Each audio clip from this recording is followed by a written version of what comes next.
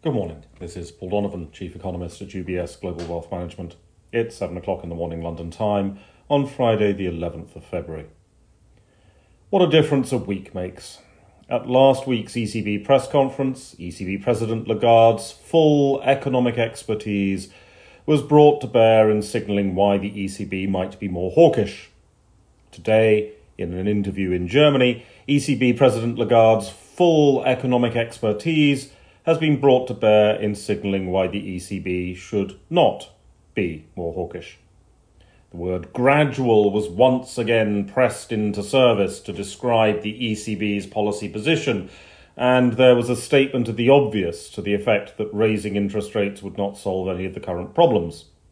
This is because the drivers of inflation remain largely transitory and are not, for the most part, in areas which will respond to an interest rate increase. The President's remarks echo those of ECB Chief Economist Lane and are a very clear rowing back of rate hike expectations in the markets. Financial market expectations on the ECB should be reconsidered. What's going on here?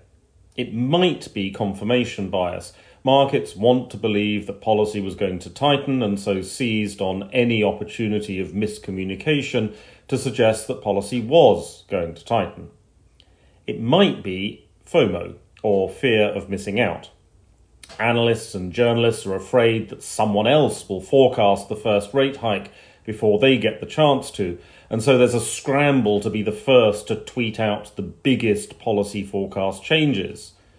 Those who've been in the markets a while might remember something similar in the 1993-94 cycle, when there was a scramble to be the first to fax out the biggest policy forecast changes. Economics was abandoned in favour of notoriety.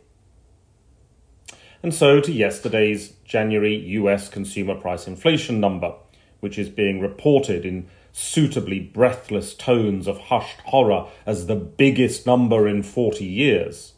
This is somewhat ridiculous. The data was widely expected to be the biggest number in 40 years, and it's absolutely no surprise that it turned out to be the biggest number in 40 years. The headline rate was about 0.2% above expectations. That's perfectly true. We could look to used cars, the nemesis of the economics profession, to help explain that. Just by increasing the weighting of used cars in the CPI basket, consumer price inflation increased by about 0.2%.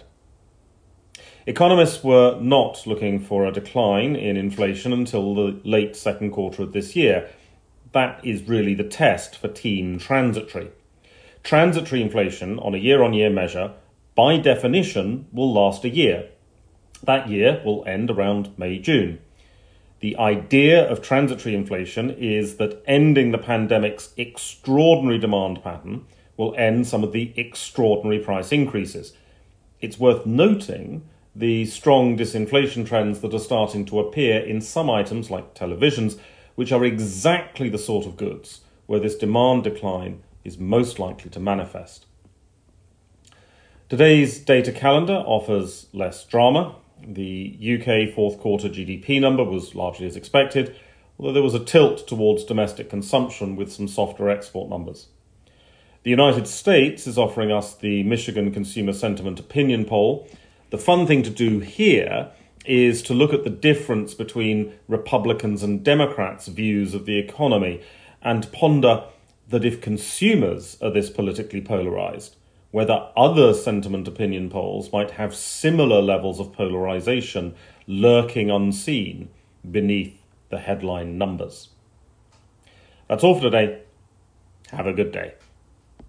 UBS Chief Investment Office's investment views are prepared and published by the global wealth management business of UBS AG or its affiliate, UBS. This material has no regard to the specific investment objectives, financial situation, or particular needs of any specific recipient and is published for informational purposes only. As a firm providing wealth management services to clients globally, UBS AG and its subsidiaries offer both investment advisory services and brokerage services. Investment advisory services and brokerage services are separate and distinct, differ in material ways, and are governed by different laws and separate arrangements. In the USA, UBS Financial Services Inc. is a subsidiary of UBS AG and a member of FINRA SIPC. For information, please visit our website at ubs.com/working with us. For a full legal disclaimer applicable to the independent investment views produced by UBS, please visit our website at ubs.com/CIO-disclaimer.